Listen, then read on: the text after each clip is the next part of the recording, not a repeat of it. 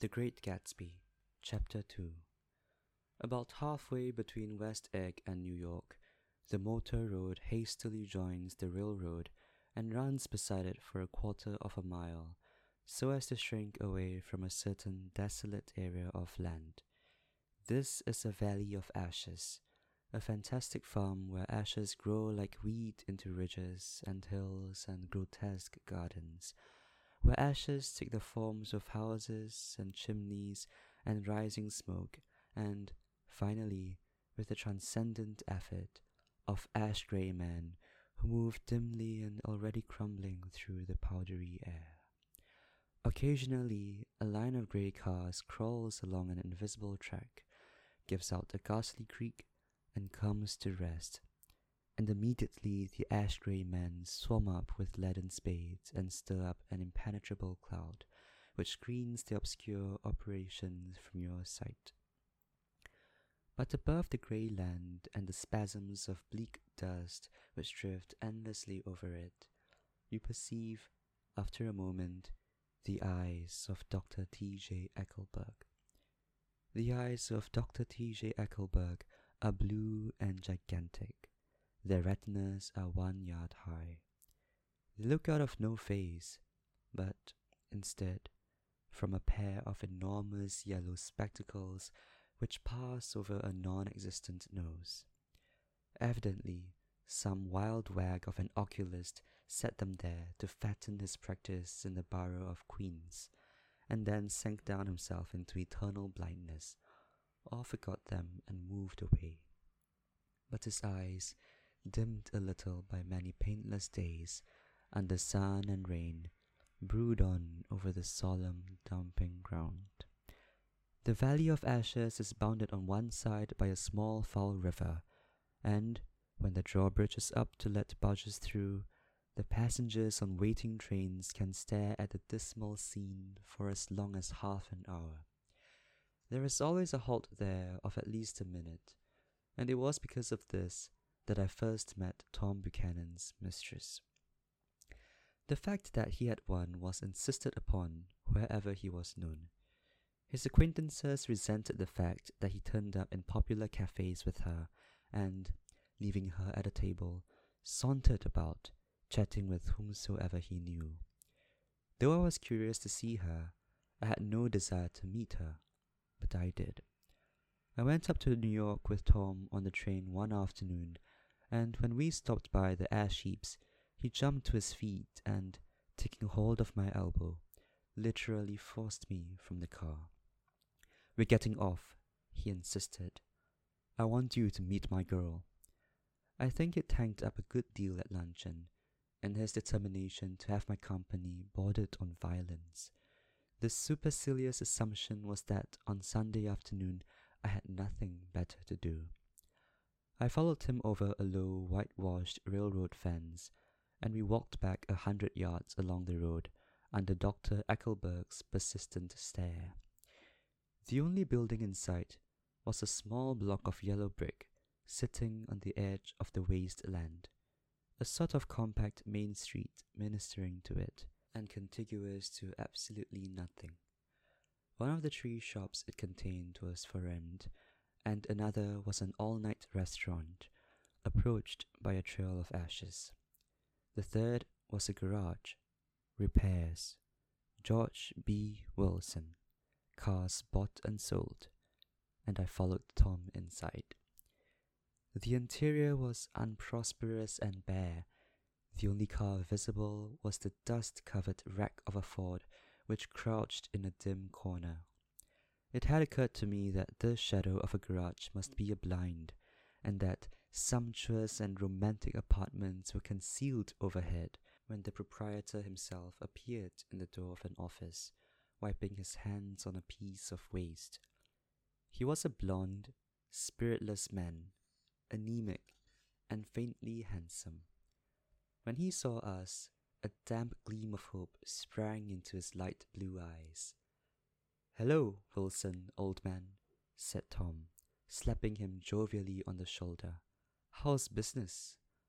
"I can't complain," answered Wilson unconvincingly. "When are you going to sell me that car?" Next week. I've got my man working on it now. Works pretty slow, don't he? No, he doesn't, said Tom coldly. And if you feel that way about it, maybe I'd better sell it somewhere else, after all. I don't mean that, explained Wilson quickly. I just meant...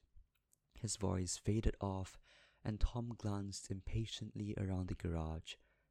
Then I heard footsteps on the stairs, and in a moment the thickish figure of a woman blocked out the light from the office door.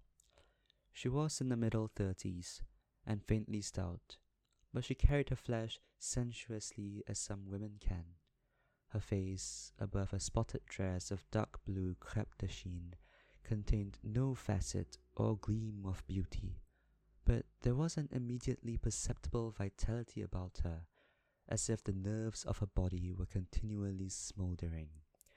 She smiled slowly and, walking through her husband as if he were a ghost, shook hands with Tom, looking him flush in the eye. Then she wet her lips, and without turning around, spoke to her husband in a soft, coarse voice. "Get some chairs, why don't you, so somebody can sit down." "Oh, sure," agreed Wilson hurriedly, and went toward the little office, mingling immediately with the cement color of the walls. A white ashen dust veiled his dark suit and his pale hair as it veiled everything in the vicinity, except his wife, who moved close to Tom. "I want to see you," said Tom intently. "Get on the next train." "All right. I'll meet you by the newsstand on the lower level." She nodded and moved away from him, just as George Wilson emerged with 2 chairs from his office door. We waited for her down the road and out of sight. It was a few days before the 4th of July, and the grey, scrawny Italian child was setting torpedoes in a row along the railroad track. "Terrible place, isn't it?" said Tom, exchanging a frown with Dr. Eckelberg. "Awful. It does her good to get away. Doesn't her husband object? Wilson? He thinks she goes to see her sister in New York. He's so dumb he doesn't know he's alive." So Tom Buchanan and his girl and I went up together to New York, or not quite together, for Mrs. Wilson sat discreetly in another car. Tom deferred that much to the sensibilities of those East Eggers who might be on the train. She had changed her dress to a brown-figured muslin, which stretched tight over her rather wide hips as Tom helped her to the platform in New York. At the newsstand, she bought a copy of Town Tattle and a moving picture magazine, and in the station drugstore some cold cream and a small flask of perfume. Upstairs, in the solemn, echoing drive, she let 4 taxicabs drive away before she selected a new one, lavender-colored with grey upholstery, and in this we slid out from the mass of the station into the glowing sunshine. But immediately she turned sharply from the window and, leaning forward, tapped on the front glass. "I want to get one of those dogs," she said earnestly. "I want to get one for the apartment. They're nice to have, a dog." We backed up to a grey old man who bore an absurd resemblance to John D. Rockefeller. In a basket swung from his neck cowered a dozen very recent puppies of an indeterminate breed. "What kind are they?" asked Mrs. Wilson eagerly, as he came to the taxi window. "All kinds. What kind do you want, lady?" "I'd like to get one of those police dogs. I don't suppose you got that kind." The man peered doubtfully into the basket, plunged in his hand, and drew one up, wriggling by the back of the neck. "That's no police dog," said Tom. "No, it's not exactly a police dog," said the man with disappointment in his voice. "It's more of an Airedale." He passed his hand over the brown wash rag of a bag. "Look at that coat. Some coat. That's a dog that'll never bother you with catching cold." "I think it's cute," said Mrs. Wilson enthusiastically. "How much is it?" "That dog?" He looked at it admiringly. "That dog will cost you $10. The Airedale. Undoubtedly there was an Airedale concerned in it somewhere, though its feet were startlingly white, changed hands and settled down into Mrs. Wilson's lap, where she fondled the weatherproof coat with rapture. "Is it a boy or a girl?" she asked delicately. "That dog? That dog's a boy." "It's a bitch," said Tom decisively. "Here's your money. Go and buy 10 more dogs with it."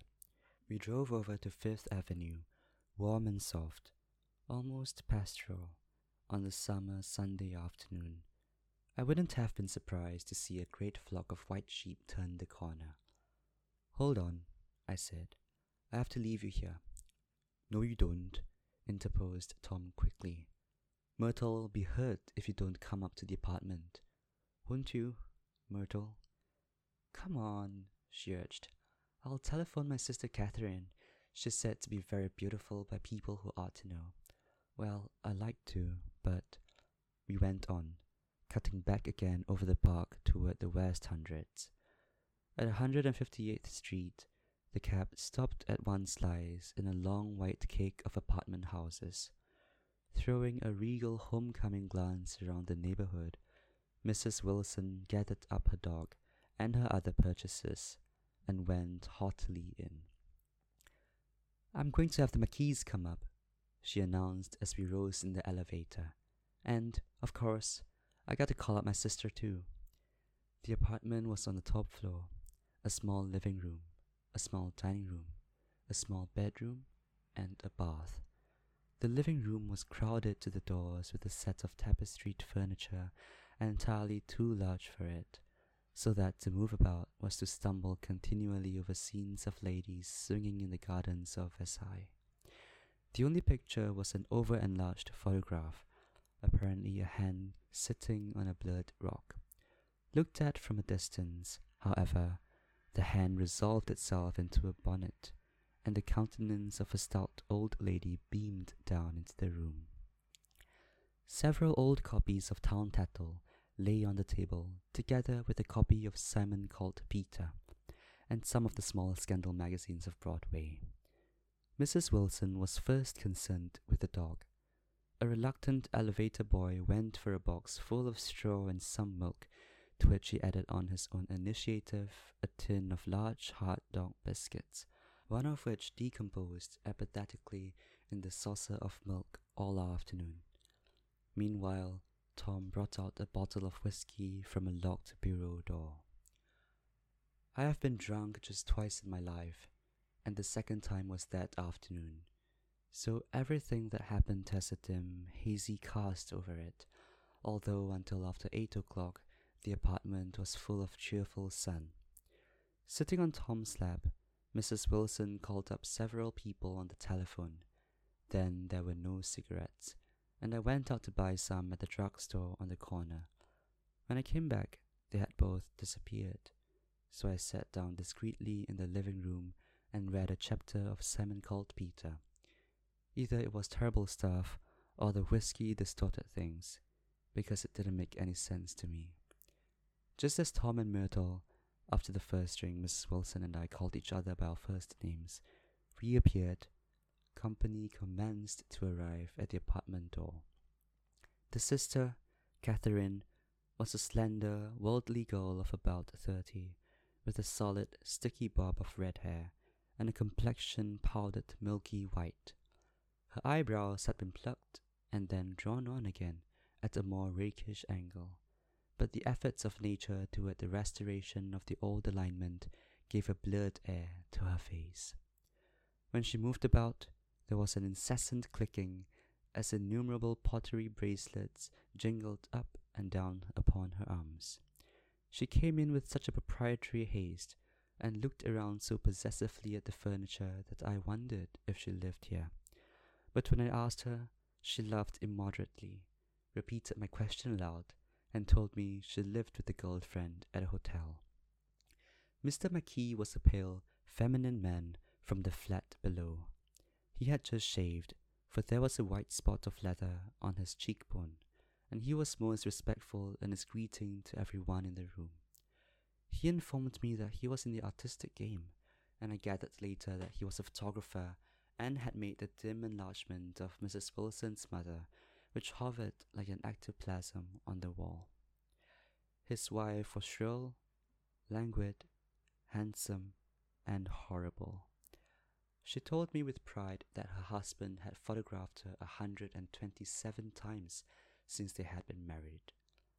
Mrs. Wilson had changed her costume some time before, and was now attired in an elaborate afternoon dress of cream-colored chiffon, which gave out a continual rustle as she swept about the room. With the influence of the dress, her personality had also undergone a change.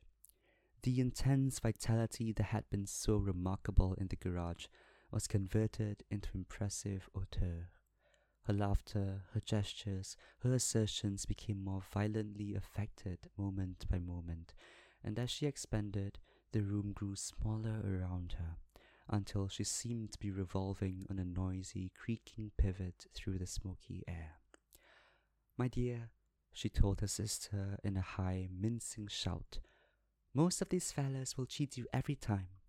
All they think of is money. I had a woman up here last week to look at my feet, and when she gave me the bill, you'd have thought she had my appendicitis out." "What was the name of the woman?" asked Mrs. McKee.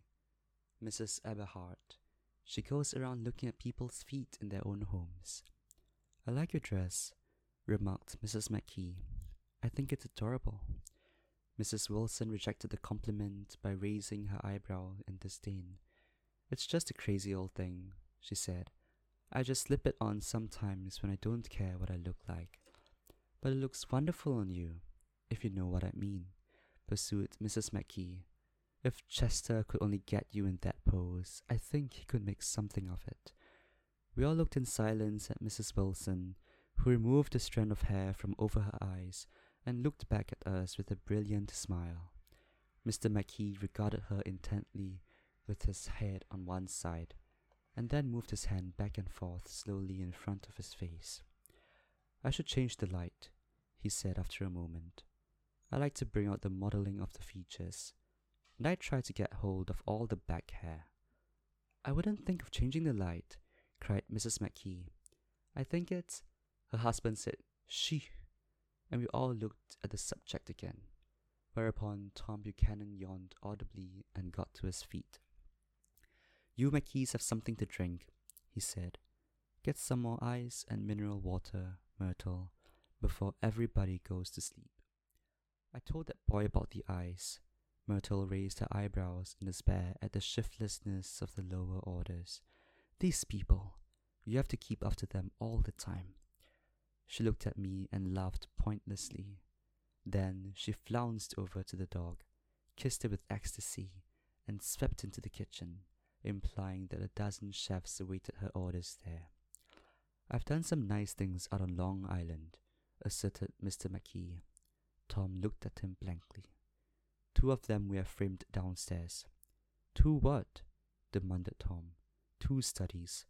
One of them I call Montauk Point, the gulls, and the other I call Montauk Point, the sea." The sister Catherine sat down beside me on the couch. "Do you live down on Long Island, too?" she inquired. "I live at West Egg." "Really? I was down there at a party about a month ago at a man named Gatsby's. Do you know him?" "I live next door to him." "Well, they say he's a nephew or cousin of Kaiser Williams. That's where all his money comes from." "Really?" She nodded. "I'm scared of him. I'd hate to have him get anything on me." This absorbing information about my neighbor was interrupted by Mrs. McKee's pointing suddenly at Catherine. "Chester, I think you could do something with her," she broke out. But Mr. McKee only nodded in a bored way and turned his attention to Tom. "I'd like to do more work on Long Island, if I could get the entry. All I ask is that they should give me a start." "Ask Myrtle," said Tom, breaking into a short shout of laughter as Mrs. Wilson entered with a tray. "She'll give you a letter of introduction, won't you, Myrtle?" "Do what?" she asked, startled. "You'll give Mr. McKee a letter of introduction to your husband so he can do some studies of him." His lips moved silently for a moment as he invented George B. Wilson at the gasoline pump, or something like that. Catherine leaned close to me and whispered in my ear, "Neither of them can stand the person they're married to." "Can't they?" "Can't stand them." She looked at Myrtle and then at Tom. "What I say is, why go on living with them if they can't stand them? If I was them, I'd get a divorce and get married to each other right away." "Doesn't she like Wilson either?" The answer to this was unexpected. It came from Myrtle, who had overheard the question, and it was violent and obscene. "You see?" cried Catherine triumphantly. She lowered her voice again. "It's really his wife that's keeping them apart. She's a Catholic, and they don't believe in divorce." Daisy was not a Catholic, and I was a little shocked at the elaborateness of the lie. "When they do get married," continued Catherine, "they're going west to live for a while until it blows over. It'd be more discreet to go to Europe." "Oh, do you like Europe?" she exclaimed surprisingly. "I just got back from Monte Carlo." "Really?" "Just last year. I went over there with another girl." "Stay long?" "No, we just went to Monte Carlo and back. We went by way of Marseille. We had over $1,200 when we started, but we got chipped out of it all in 2 days in the private rooms. We had an awful time getting back, I can tell you. God, how I hated that town." The late afternoon sky bloomed in the window for a moment like the blue honey of the Mediterranean. Then the shrill voice of Mrs. McKee called me back into the room. "I almost made a mistake, too," she declared vigorously. "I almost married a little tyke who'd been after me for years. I knew he was below me. Everybody kept saying to me, 'Lucille, that man's way below you.' But if I hadn't met Chester, he'd have got me, sure." "Yes, but listen," said Myrtle Wilson, nodding her head up and down. "At least you didn't marry him." "I know I didn't." "Well, I married him," said Myrtle ambiguously. "And that's the difference between your case and mine." "Why did you?" Myrtle demanded Catherine. "Nobody forced you to." Myrtle considered. "I married him because I thought he was a gentleman," she said finally. "I thought he knew something about breeding, but he wasn't fit to lick my shoe." "You were crazy about him for a while," said Catherine. "Crazy about him?" cried Myrtle incredulously. "Who said I was crazy about him? I never was any more crazy about him than I was about that man there." She pointed suddenly at me, and everyone looked at me accusingly. I tried to show by my expression that I expected no affection. The only crazy I was when I married him. I knew right away I made a mistake. He borrowed somebody's best suit to get married in, and never even told me about it. And the man came after it one day when he was out. "Oh, is that your suit?" I said. This is the first I ever heard about it. But I gave it to him, and then I lay down and cried to beat the band all afternoon. "She really ought to get away from him," resumed Catherine to me.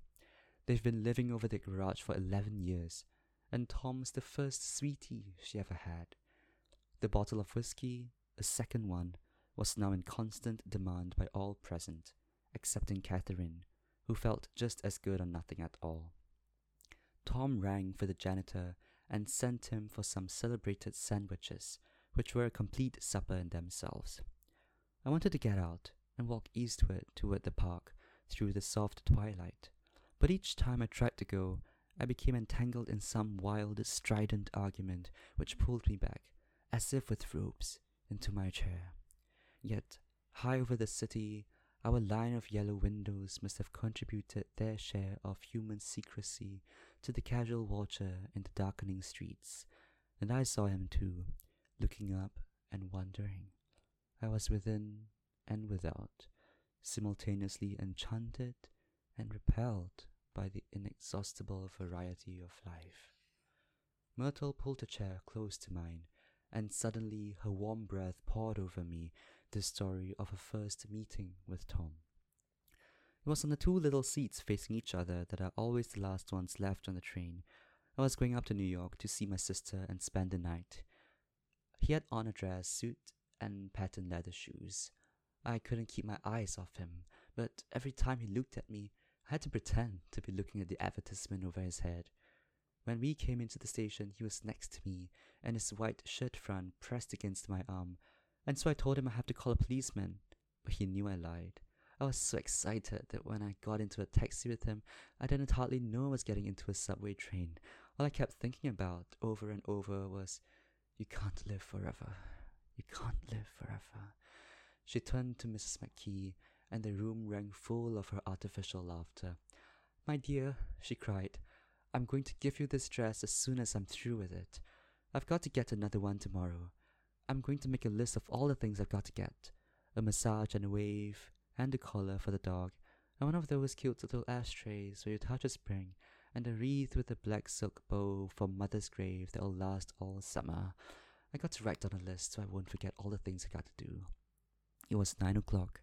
Almost immediately afterward, I looked at my watch and found it was 10. Mr. McKee was asleep on a chair with his fists clenched in his lap, like a photograph of a man of action. Taking out my handkerchief, I wiped from his cheek the spot of dried leather that had worried me all the afternoon. The little dog was sitting on the table, looking with blind eyes through the smoke, and from time to time groaning faintly.